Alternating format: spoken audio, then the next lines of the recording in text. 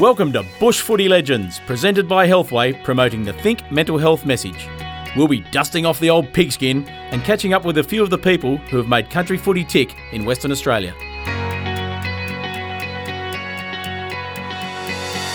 The Northampton Football Factory is one of the most remarkable stories in our national games history. The 2016 Australian census found that this gutsy little town that sits about 52 kilometres north of Geraldton in WA's Midwest had just 3,319 residents. So when you look at the raft of stars the town has produced, you know you're dealing with a mob prepared to punch well above their weight. Two of those stars, Andrew Lockyer and Paul Hazelby, join me now to talk about what makes the town tick and how it built an uncompromising will to succeed. Good morning, boys. Morning, how are you, Butts? Very well. Steve, how are you? Well, tell us about Northampton to start with. What does make it tick, Andrew, in your eyes? A lot of cousins, I think. A lot of inbred. No, I think really from an early age, the town's really big on sport, and especially when I grew up, and I think when Paul was around too, you played in town. You played basketball, you played cricket, you played footy, you played tennis, and it was a really, really big orientation around sport. And I think that rubbed down on a lot of kids. They were always there, and they're playing all different sports, and I really think that matured out to a lot of good players coming through because they're playing a lot of ball sports up there. Well, Paul, we'll go through the lineage a little bit and the connections through the town.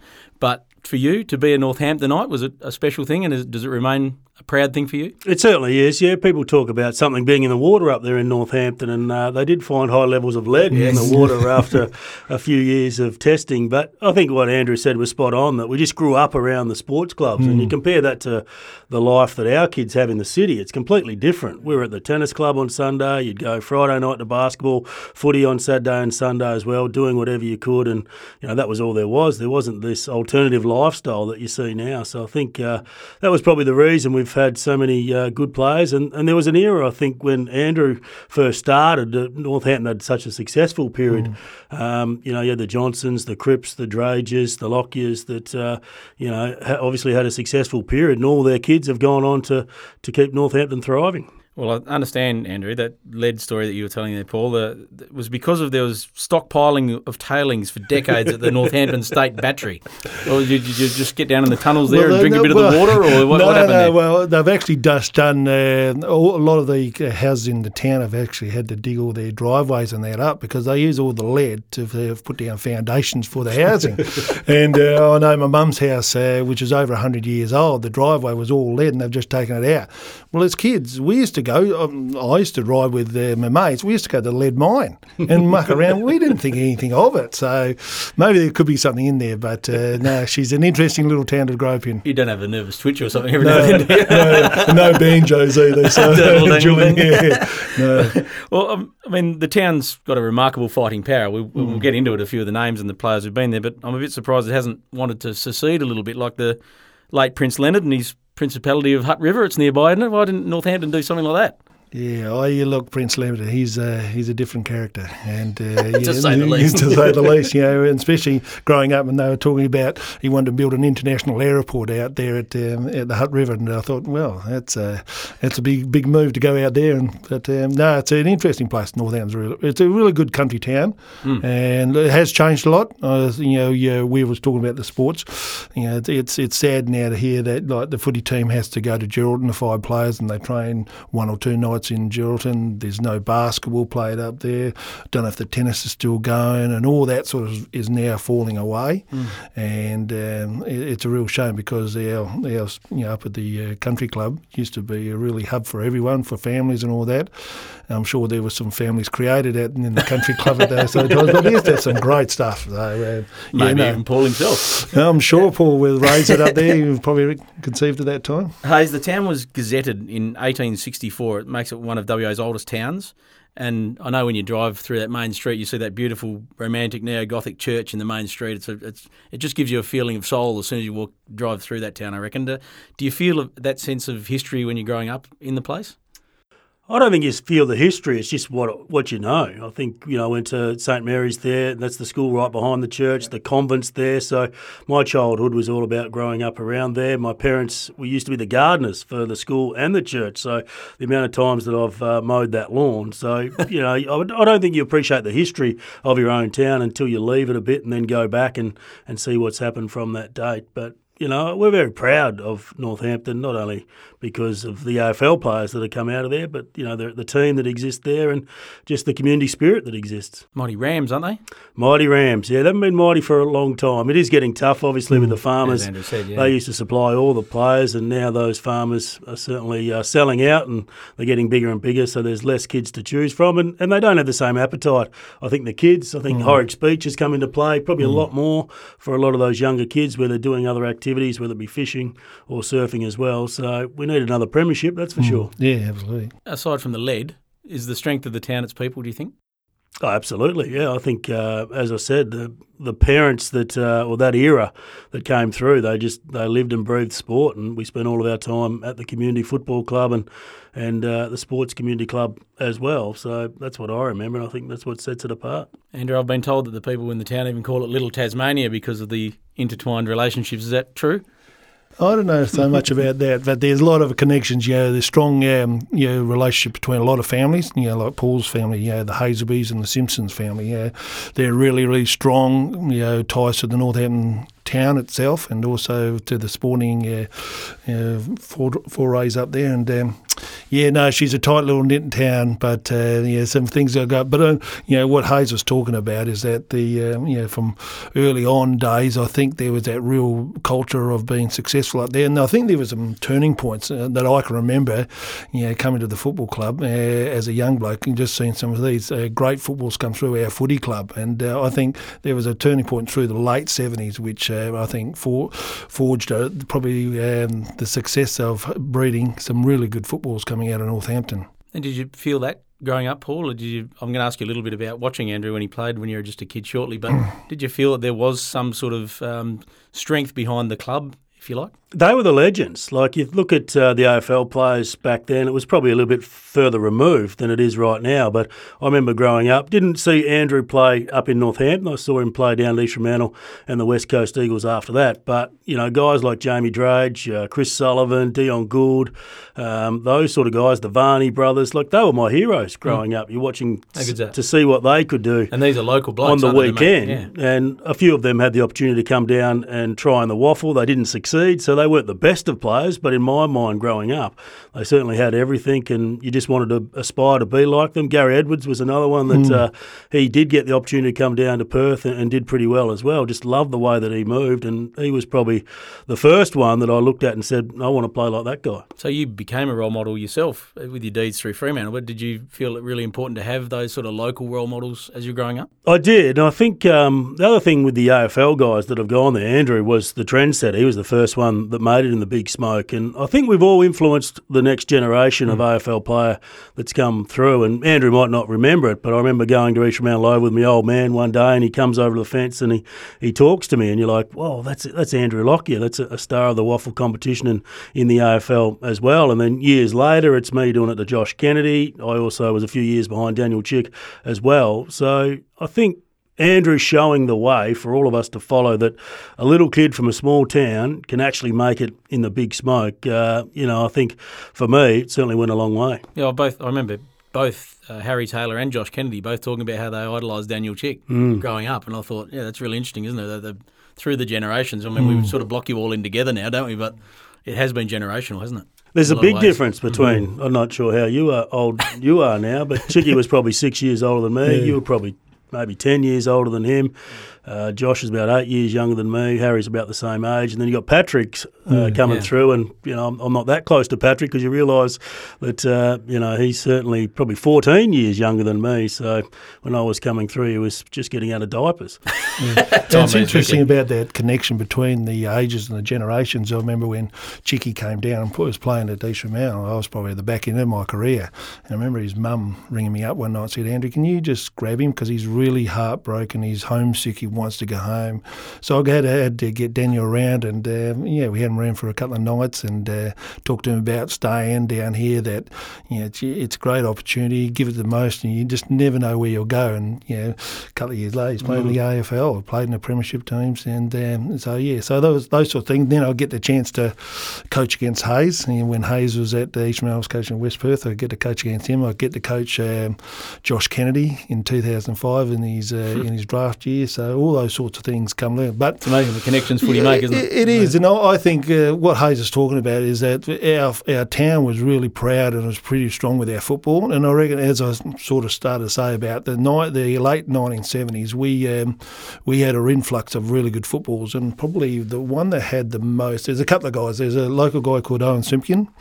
Came back. He played at Chapman Valley. He's out from Port Gregory.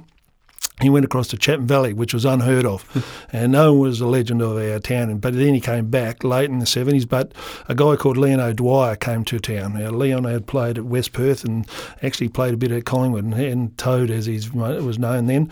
He came and he had this foundation of turning Northampton Footy Club into a really strong footy club, and we won 3 premierships in a row, triple premiership, 77, 78 and 79. And I reckon it was on the back of that. There was great players. Hazel's dad, Ricky, was a really good player, and his brother John. They were really, really good players. We had Owen Sumi there, and we had Leon O'Dwyer, and probably one of the best footballers we had at Northampton was Stork Gould, who was our ruck, and those sorts of players. So as kids, I never had an ambition to actually go to Perth. I just wanted to play for Northampton Footy Club. I just wanted to play league footy for Northampton Footy Club. And as you get older and you play some league footy at 16, 17, then Eastern Rail came knocking, and actually that year I'd played Teal Cup, and Daryl Reynolds asked me, did I want to go to Perth and try for the Teal Cup at that time, and I said, yeah, I'll go and have a try, and was lucky enough to get picked, and we went over to Queensland, played in Queensland. When I came back, the old man came out a few weeks when we got back, and said, had this bloke called Hayden Bunton ring up from North Adelaide, and he wants to know if you want to come to Adelaide next year and play in Adelaide. And I said, well, can't I stay home and play for Northampton? And then obviously Northampton, East Mal came knocking, and so at the age of 17, I was off to Perth. And unlike today, where the kids have that ambitions very from a young age and they can see a pathway, our pathway was just to play for Northampton. You just love playing for Northampton. And Paul, when Andrew mentioned all those names, I saw you nodding. They obviously names that resonated through your youth as well. Absolutely. They were all around this, all the football club, but also the tennis community as well. Stork, the scoreboard's named after him as well. So I remember him more fondly. Just a question about Rick Hazelby, my old man. He talks himself up as being one of the best modern-day ruckmen. He was only 6 foot, he tells me, but he used to jump over him. And he was disappointed that you left him out of his all-time best Northampton team. Well, it was pretty hard to squeeze him in there with a toss-up between him and Lawrence Drage, and Friar Python got a rug. But Ricky was a really good player, really good. His brother John, I played not only for John was a star, wasn't he? He was a jet. He was an absolute jet. He could have gone. And in those times, there was myself and Glenn Holt, both in 1985 playing a premiership. We were both Northampton guys who played in Northampton.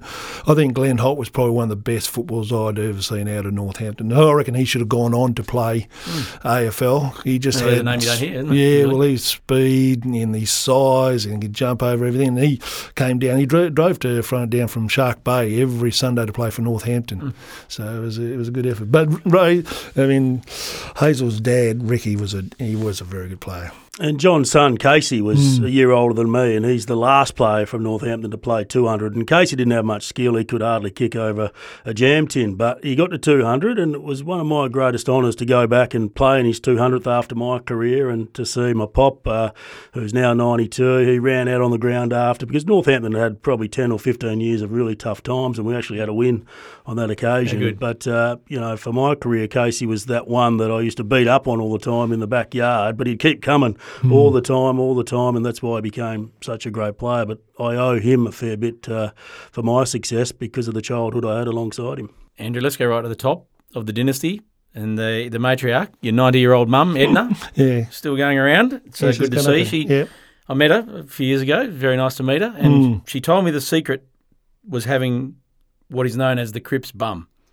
Can you take us through that? Well, when you've got a nickname as Barge, you probably get it pretty quickly. No, look, Mum's a Cripps, and there's a tie-up, with Northampton of the Cripps family, along with the Hazebys and Simpsons. Now, I've seen there's a museum in town, and there's a photograph on the wall in there and there's Cripps. Yeah, well, my mum is a Cripps, and she's related to now probably Paddy's grandfather and Jamie Cripps' grandfather, and they're all first cousins. So there's a fair tie-up. And interestingly enough, Chris Mainwaring's mum Leah, she was a Cripps as well. So she's his first cousin to my mum as well. So the Cripps family up there seems to have bred a fair amount of not bad footballers up there. So yeah, if we could get them all together, and along with the Hazebys and Simpsons, I reckon we'd have a fairly good team. I'll ask you both this question, but did you feel like the town had your back during your careers as well? Or was it that sort of feeling, like they banded together that strongly that if you needed it, you knew that support back home was there? Yeah, absolutely. Every time you go up there, it was a different sort of feeling, because you grew up and you wanted to go home and be normal, but you could see that, they had a lot of adoration for all their players that come Your from mates that would have kept era you pretty normal though, as wouldn't well. The mates certainly did. They were coming down enjoying some of the good times, which was a fantastic weekend when the Northampton boys would come down for Country Week and whatnot. But yeah, certainly, it's something that I think everybody in Northampton tells the story about all the players that have come out of that era, because they are quite proud. Did you feel that, Andrew, as sort of a trendsetter in some ways? I think I'd try to. I'm a bit like Hayes. When you came home, you just wanted to come home and just get away from the hurly-burly. Go back to what you knew. Yeah, it was hard, wasn't it? Yeah, and probably in the first, my first years, I'm playing the highest competition, which was the waffle. So, and I used to come home and I'd spend 3-4 months at home and work with the old man and help him out, and then go back to training probably about January, February. So, but I tried to make us normal. And the good thing about it, I think a lot of people in Northampton saw that you want to try to keep normal, and they just made it easy for you. You just did the normal things. They didn't treat you anymore. They all say, it's good to see you, Jaws. Obviously my nickname up there at that time. And you just go down. You have big a shark? No, I was never the big shark. That was Ron Alexander, mate. I was never, I was never that and that. I was just plain old Jaws, and that was good. And you go home for 4 or 5 months, unlike the fellas who can't do that these days. And you play basketball. I used to play cricket. Even when I was playing Ishmael League, I'd play in Country Week basketball for Northampton when they come down. That was in March. Ron Alexander wouldn't know that, but certainly kept that away from him. But yeah. I see Daniel Chickby talking about him. He posts quite proudly sometimes the term Mooney Mire, which is the Aboriginal name for Northampton. Is that something that Northampton people use? You can't escape it. Wherever you go. Is it a bit like, I see it sort of bit like the shin bone at North Melbourne? Yeah, you'd be in Melbourne playing a game, and you'd hear from the crowd, Mooney Mire, and you look over and you just know that's what they call Northampton. So that'd be special though, wouldn't it? It is special, yeah, particularly with the Indigenous community up there as well. They're a big part of Northampton, have been of the football club as well, and their support of both Eagles and Dockers players that have gone on and AFL players is enormous. Well, speaking of that, I think, didn't Liam Ryan, he was around the club as a little kid sometime around the traps. I know his dad, Darren Snoddy, was pretty fair star up there, but it was probably more. I think there were probably more Rovers. The Ryans are even probably more from the Rovers area, but Paddy Ryder's dad. I think he's Revis. I think Revis came and played for us for a while. He was a gun, Revis. He was a good gun. player, fair bit. He's probably still playing now, isn't he? I think so. Well, he was out last time I saw him, but he's definitely been evergreen now in the police force, so doing a good job. When you see, well, actually, I want to talk about that Daniel Chick moment first. Andrew, in 2006, you mentioned it briefly, but that moment in the grand final is just something you dream of, isn't it? He made about 4 different 1% efforts in the one play to give Adam Hunter that goal that won him the premiership in 2006. It was. I imagine you would have been proud to watch that play out. Oh, absolutely. I think it's a proud moment for Chicky, but it probably typifies what Chicky was all about. Chicky wasn't probably the most skilled player, but he had a bit of ticker. He had a bit of ticker, and he had a go. And the thing about Chicky, and certainly when he played at East Mount as a young bloke when I was there, one thing about Chicky, he knew he'd give his all. He would die for you. He was on. You ever bumped into him on the field, Hayes? Absolutely. Yeah, no, we were doing a lot of media, working for Channel 10 at the same time when he came back to West Coast as well. So, yeah, he was hard. His body You know, I was like, he tagged a couple of times, used to play through the midfield, and he had some big scalps throughout his career as a tagger. So, fantastic player. And that moment, it, as Andrew said, typifies what he was about. He's the ultimate team man and never expected any accolades to come along with that. So now we see Josh Kennedy, Jamie Cripps winning a premiership in 2018. We see Jamie's cousin Patrick, as he said a minute ago, he's toiling away at the Carlton midfield so brilliantly. He's a big unit too. And, even old Harry Taylor still toiling away in Geelong's defence. Are you proud when you see those guys play, and do you take a special watch of them? Yeah, I used to love the Northampton players, and then I'm not even in the best five anymore in the players to come out of the town. So as I've retired, these players have got better and better. And absolutely, I talk about them all the time on radio. Patrick only just recently with his comments about, I will sign with the Carlton Football Club after 2021. There's not many leaders that actually come out of your footy club and do that. They normally shop themselves around to try and get the best deal. It just speaks volumes about, who he is. And I think all of those guys in the AFL, they've been able to bring that country persona to their footy clubs and make a difference to other people, a lot of metro people as well, to highlight what it's like to grow up in a country region. And, I think they're all great advocates. Harry Taylor, still very, balanced in his approach. You can say the same about Josh Kennedy as well. So they're special guys and we're super proud. And I presume you watch them pretty closely too, Andrew? Yeah, mine's probably Hayes got to play against a few of them, but mine's more of having coached a lot of them, and that's the proudest moment. You see them in some way. You might have had a little bit of influence, and to see where they've gone and where they've got to now, and so I think I'm more proud that each time someone talks to them about it, they're always happy to mention, from Northampton, and it was funny the picture the other day with the three Cripps boys, and they're all got their Rams singlets on. So that's really touching. I know JK likes to get back to Horrocks Beach a bit, and Hazel's got a mansion down in Horrocks Beach. All of us, we don't anymore, but we. Did you get any invites? No. We used to have a little shack, one-room shack, and he's got a five-bedroom mansion up there overlooking the whole lot. What about Patrick's dad, Brad? He's a pretty big unit too. Was he about your vintage? No, see, Brad, just after you. I remember watching him growing up as well. Just solid as a rock down back, did his job. Yeah. No frills. No, but Brad was more into the horses in his show jumping and that. He was really, really good equestrian. And, when I was playing at 17, Brad was away at private school at that time, so we didn't see too much of him. But, but I can remember him going to the Northampton show and watching him ride around, so yeah. Jamie's dad, outstanding footballer, JC. Out on the wing. He's another one when I was growing up. Loved the way that he played. You mentioned, well, I'll just jump in because Johnny and myself grew up together and we were pretty close, when we come through as young kids and all that. And I always say that Johnny was better than me, a lot better than me. And he was big, he was strong, he was quick, and it wasn't until he probably got diagnosed with his diabetes that he had to quell it back a bit. You mentioned Chris Mainwaring's mum, Leah Cripps, as Northampton girl, Budge. His sudden death in 2007, did that hit the town pretty hard?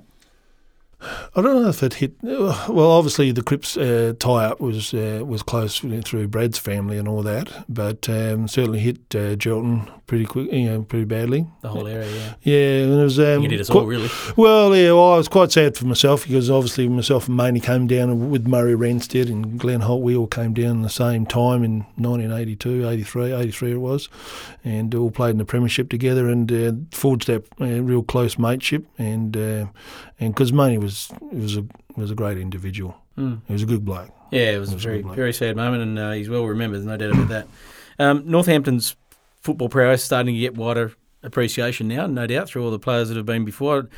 Talking to the AFL's recruiting guru Kevin Sheehan last year, he said this to me: "You look at the Geraldton region; it's been one of the most fertile spots in the whole of Australia with some champion players, and I think that's really good acknowledgement from the bloke who does it the best in the AFL house."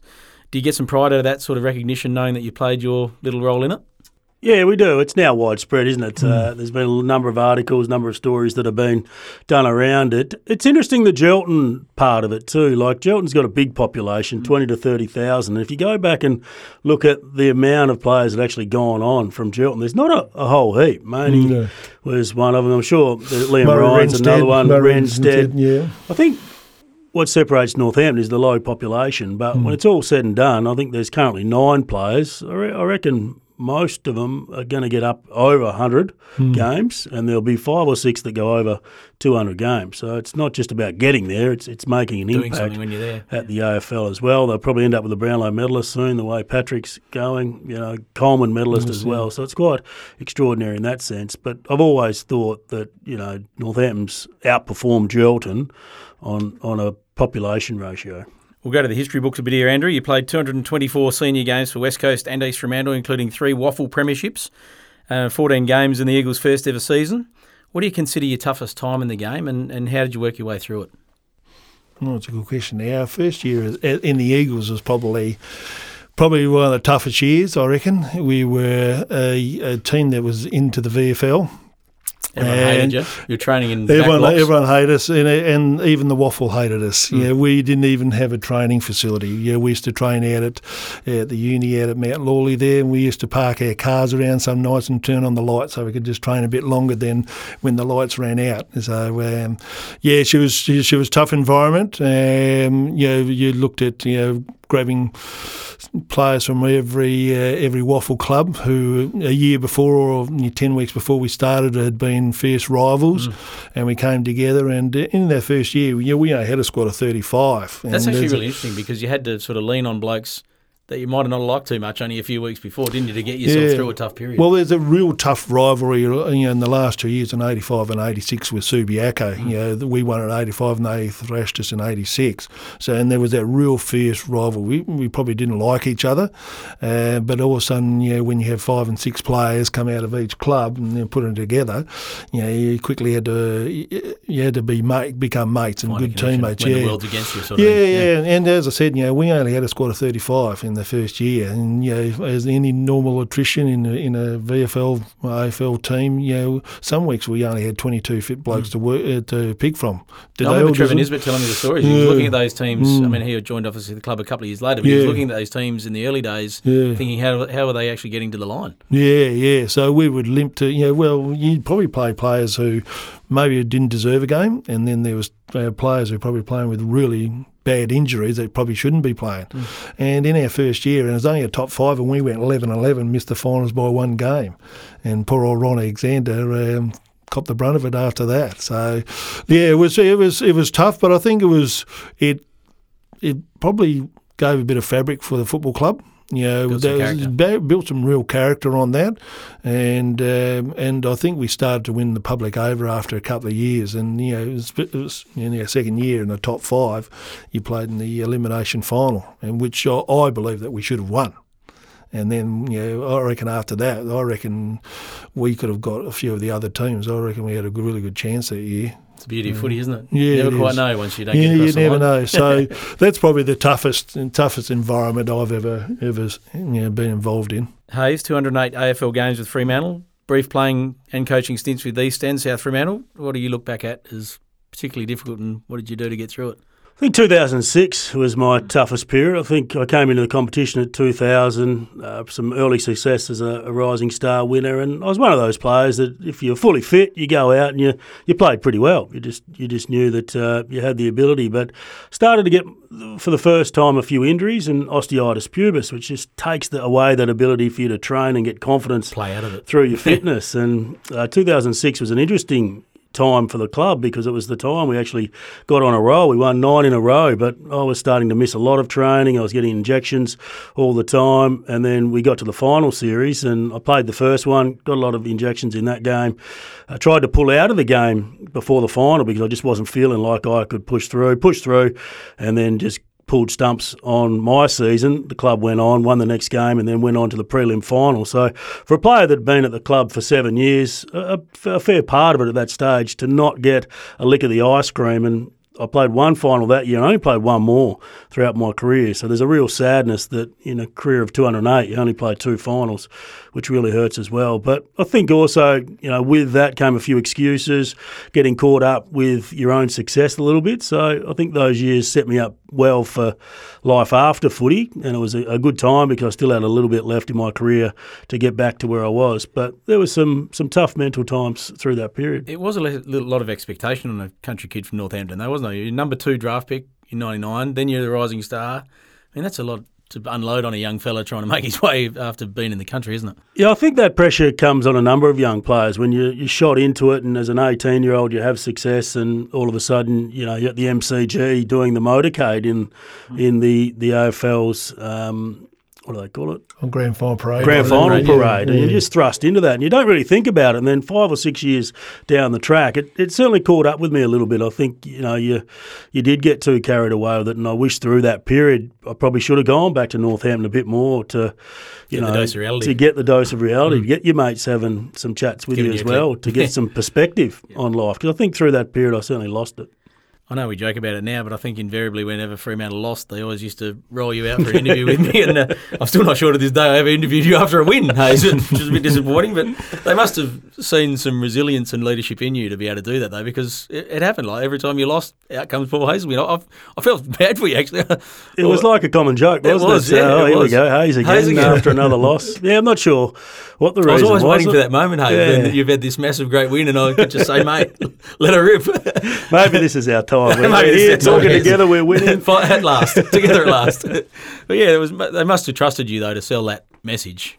I think for a long period they did, yeah. I think towards your back end of your career you start to have a few discussions with the coaches, and it goes in a bit of a different direction as well. So early on in my career, 100%. I think later in my career, I think they did the opposite. They started to gag you because we're working through some contract situations at that stage which didn't end well for either of us. I do want to ask you a couple more about Fremantle, so I'll do it now. I mean, the roller coaster was enormous, wasn't it? You start virtually and you've got a club millions of dollars in debt in your early years, $8 million in debt or something like that. Then you make your way to your first ever final in 2003, and then nearly all the way in 2006, as you said. You've gone through coaches Damien Drum, Ben Allen, Chris Connolly, Mark Harvey. It was a fair time, wasn't it? It was robust, to say the least.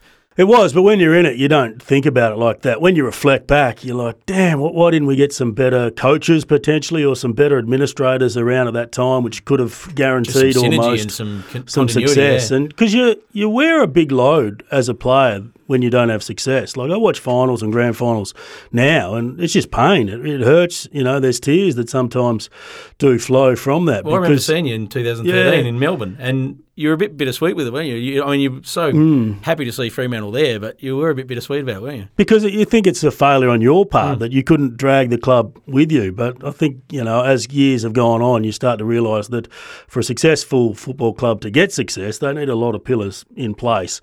We didn't have it. So, there were some really tough times through that period, but each coach brought something different. I think when Chris Connolly first came in, he sold a lot of hope. They turned the football club around financially, and in a short space of time, we actually got to the first final series in 2003. And from that moment, with the list that we had, we should have really pushed forward with another 4 or 5 years of success. 2006, we thought we had the West Coast Eagles well and truly covered. No, you bunnies at that point. There was a strange incidence with the fixtures where we lost a game in Adelaide, and West Coast was supposed to beat Sydney here. They didn't, which meant there was reverse with the prelim finals. Well, it was quite a weird time because West Coast had Adelaide's measure. Yeah. You had West Coast measure. And had Sydney West was Coast sort of around about the both marks. Had West Coast won the first final, we would have played West Coast here in the prelim with a fair bit of confidence going into it. It's not to say we would have beaten them as well. And speaking to Cameron Swab, who was the CEO through that time recently, we missed an opportunity. We should have had more success than we did. You had 20 Western Derbies in your career, nearly a whole season full of them, 4 Ross Glendinning medals, a record. Just an insight into what those days meant to you? Yeah, I get asked this all the time. It's funny because you don't get medals after any other game. So, I think my record against Carlton, if there was medals, you might have 5 of them as well. But it's just the Western Derby.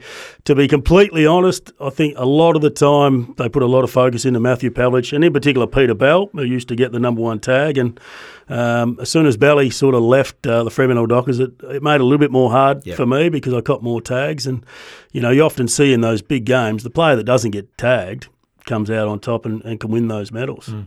Andrew, you've watched West Coast win 4 flags now. You played in their first ever grand final, 1991. Similarly to what Paul was saying then about not quite getting there, does it remain a bit bitter for you to watch remember that and watch it play out? I can still remember the night before the grand final. Mick got this guy to come and speak to us, and it was about opportunity. And he said, and unfortunately I can't remember the guy's name, but I remember him speaking about he played for Richmond. he'd only ever played in one grand final. And when he played in the grand final and they lost, he said, "Oh, well, I'll be back again." And he never got to play in another grand final. And it resonated probably afterwards, now down the track with me. You only get that one opportunity. Now, probably the disappointing thing from that year was we were the best team all year. We were absolutely flying. Yeah, we went 13 and zip. We were flying at the start of the year. No one could touch us, and we probably just in the last few months, travel got us. There's a few things that happened with certain guys got suspended towards the back end of the year, and I've been one of them. So self-deprecation there, but that gnarly old Hawthorn team just had one more shot in the barrel too, didn't they? Yeah, and I think the biggest thing was us. We played their first ever final out of Victoria here at Subiaco Oval, and that's when they were going to have the 30,000 Craig Turley masks and all that sort of stuff. So I think we missed a real opportunity there, and I think we were probably a bit overconfident that day that we could get Hawthorn, because we'd smashed them at Optus Oval, and we'd beaten them by 120 points, nearly 20 goals that year. So but you can't get away from experience. And then on that grand final day, we opened up pretty well. We got on a bit of a roll early in the game, and I just think a bit of inexperience at the end, told against us, and the experience on their side got them. There must have been some very good coaches and mentors in Northampton over the journey to have produced what they've produced, but who would have taught Josh Kennedy that toe-tapping, soft shoe shuffle? He definitely didn't get it at the Ishmael coach when I was coaching him. Well, I was just going to suggest that, but no, not at all. I don't know. Look, I think you got to feel comfortable with what's comfortable for you. And I teach young kids now about kicking, and I say the moment of impacts is the time when it's got to get all right. I look at guys like Phil Cracker now. Does Phil Cracker's does his technique bad or is it good? Yep.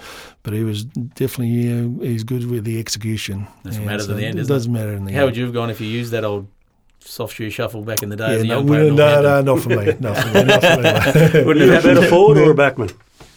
I love the forward. That's a good question, actually, because I suppose he was the first swingman, most of it. I just played the game for the love of the game. I probably, most of my time coming up through Northampton, I wasn't big enough to play forward. So as a kid, I played in the middle, and then I grew 1 year fairly quickly. So then I could play down forward, played the Colts, all the thirds up there in the forward line, and then went to Ishmael, played my first year as an 18, 19-year-old and kicked 75 and thought that was going. And next year, Ryan Alexander puts me to full back. And, thanks, Ray. Yeah, well, it was in the days of Big Stinger Ray. Mick Ray was playing. Yeah. And Ron deemed it that I was probably the only strongest one in the club who could take him on. So he's a big man. And I did really well against him. And Ron said, well, you've done well against him, so you can stay there. Should have turned it up, mate. Yeah, well, exactly. So, it is. It's interesting time. I think sort of the back end of my years. I reckon my last couple of years at Ishmael was pretty good as a forward. So, yeah. Hayes, you've got a unique insight into one of the great modern footy stories. Coaching South Fremantle, a bloke, Marline Pickett, comes and knocks on your door looking for a go. He completed arguably football's greatest ever story when he went from prisoner to premiership star with Richmond last year. What was your philosophy when he came to the door and trying to build a bit of support around this kid to give him a chance, not only in life, or not only in football, but in life as well? Well, it was his brother that came first. I got a call from a social worker saying, we've got this kid, we think it'd be really good if he integrated into the football system. I sort of said, can he play? Yeah, look, he goes all right. And at that time, I'm desperate to try and get some players to help my own career as a coach at South Fremantle. And he came down and he did a really good spin move, and we said, righto, we'll keep you on. And he played a few reserves games. He never got to league, his brother, but almost the moment we got him into the club, he said, my brother's better. My brother's going to come along in another year or two. Marlon was still in prison. So I think it was a real sacrificial moment from his brother, who might have been tied up with him in a few of the misdemeanors that they had, which led to Marlon going to prison, that he just kept saying, my brother's better, you got to help him. And almost as soon as his brother Marlon rocked up at the club, Tommy's duty was sort of done, and he went back and looking after his brother in a lot of ways. And he got in some more trouble, did Tommy. So then Marlon came down and he was just a privilege to coach. He just glided along the turf and threw him in for a debut. He had 27 and 3 goals on debut. So, there wasn't much support we really had to put around him. He was a great kid. He had an appetite to work. He'd come down to the football club at 12 o'clock just because he wasn't working at that stage, and he just wanted a place to hang around and try and improve his own skills. So there's no surprise that he's able to go on and do what he did on grand final day. I think to watch him glide around belies his hardness a bit too. For everyone you talk to said he's hard as absolute nails, that bloke. But how did you feel when you watched him doing those blind turns and kicking that great goal in the grand final last year? Oh, a lot of pride to be the one that gave him the opportunity at the football club. And you're right with his hardness. I probably played him out of position because he was a backup ruckman when I started with him, because he could play everywhere, but you just didn't know exactly what he was. One spot that you could sell him down in. I think Richmond are still probably going through a similar circumstance, but we tried him in the ruck, in the forward line. He kicked the 3 goals, and probably wasn't until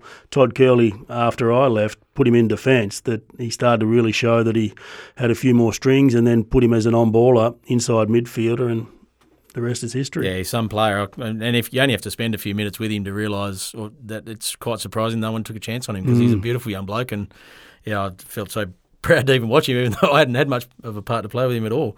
Andrew, as state under-18s coach, you had the responsibility as well in a lot of ways to bring the AFL dreams of many young players into reality. That's a pressure that's pretty big when you're at that sort of acute end of their career, isn't it? And must have been something that you had to be cognizant of, wasn't it? You had virtually their next step in their footy lives in your hands in some ways, didn't you? Yeah, look, and I suppose when I coached the 18s, I didn't really see it as that. I went more down the line of what a privilege to play for Western Australia. And because, as I said to a lot of them, I said, in your career, you probably won't get too much of an opportunity to play for WA. I said I was lucky probably to play in the last couple of State of Origin games, and I said it's just a privilege, and so this could be the last time you ever get that opportunity.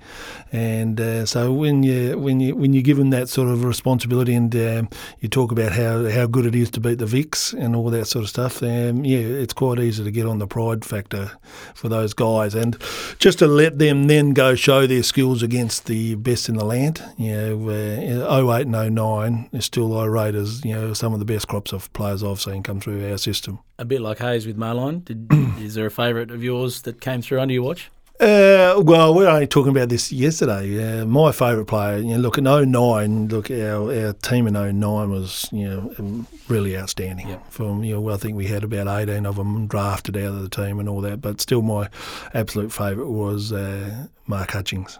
And he was the captain of our side. Why is that?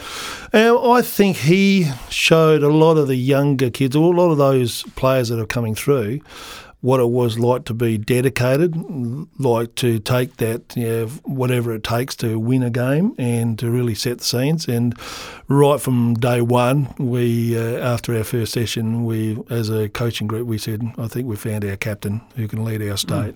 And that's going, you had a group there that had Jack Darling in it, Brad Shepherd. Yeah, it was unbelievable. Morabito and Duncans and these sorts of guys. So it was a fair crop of players coming through, and Nat Fyfe as well. And this bloke just shone out with his leadership role. So I think he's always been my favourite just for that. Obviously the year before, I was lucky enough to have Nick Nat and Richie and Chrissy Yarran, who I rated as one of the most talented players I've ever seen. Unfortunately, Chris had some obviously issues off field later in his career, but just to see those guys and what they could do, it was a real privilege just to be involved with them. Hayes, I want to finish on a really serious note. There's a push last year to have statues built to depict Northampton's star list of footballers for posterity. Was it true that you're all asked to pay for them? That was true, but Bard shut it down. He said, no, we can't be doing that. But, it is true, and there's plans in the works to actually get it done. So, who would have been the first one to pay? Oh, Probably Chicky. I asked the question: are they going to do it when the statue's going to be how we played, what we looked at when we played, or what we're like now? And I said, look, put me at the back in the air. They don't need a little bit more metal now, are they? No, exactly. Yeah. And then the thing for me is that watching all these kids come and play, like Hayes and Joshy Kennedy and Chicky and all that. To me, I feel I don't really belong in that group. Mainly from a point of because they're so sensational, all these guys. And for what they've all done, I reckon it's terrific. You started it, mate. What about Tarkin? We haven't touched on Tarkin. Tarkin I'll throw Tarkin Lockyer in there. Gets forgotten a bit. He was there till he was about 12, wasn't he? Yeah. Is that your reflection? Yeah, and then Then they moved to Albany, and it was quite interesting. When he was in Albany, he came up and he came and stayed with me, and he said, "I don't want to go play for the Claremont." And I said, "Well, okay, well I might be able to get to Shark Park." So we did a bit of a deal with Claremont and Kim Barrett at the time. So we swapped Tarkin for a couple of Eastern Mariner blokes from up Cheltenham away, and Claremont said, "Oh yeah, we got these two kids who we really rate." Well, unfortunately, the two kids that they got in their first day stole a car from Claremont, stole the fridge, and stole the TV. So they never played a game for Claremont, and Eastern Mariner did pretty well. I think that was a win for the Sharks. Yeah, I think so. Yeah, no, I think Tarkin. Yeah, his whole story is one of he didn't get picked up in the national draft. He was small. He was so determined, wasn't he? He was a pro at the age of sort of 14. And talking about professionalism, he was a sponge. Yeah. So he made his own way across to the Nullarbor, asked Collingwood for a chance to go and train with him to show him, and then he got Noel Judkins put him up, and Noel was the one that said to Collingwood, "Yep, no, you should pick him," and the rest is history. Well, the Northampton footy story is one well worth preserving, and you two have played a significant role in it. Congratulations on everything you've both achieved, and thanks for the chat, boys. Great fun. Thanks, Steve. Thank you. Thanks for listening. Please share the podcast or tell a friend about it. And for tips on how to check in on a mate, search Think Mental Health WA.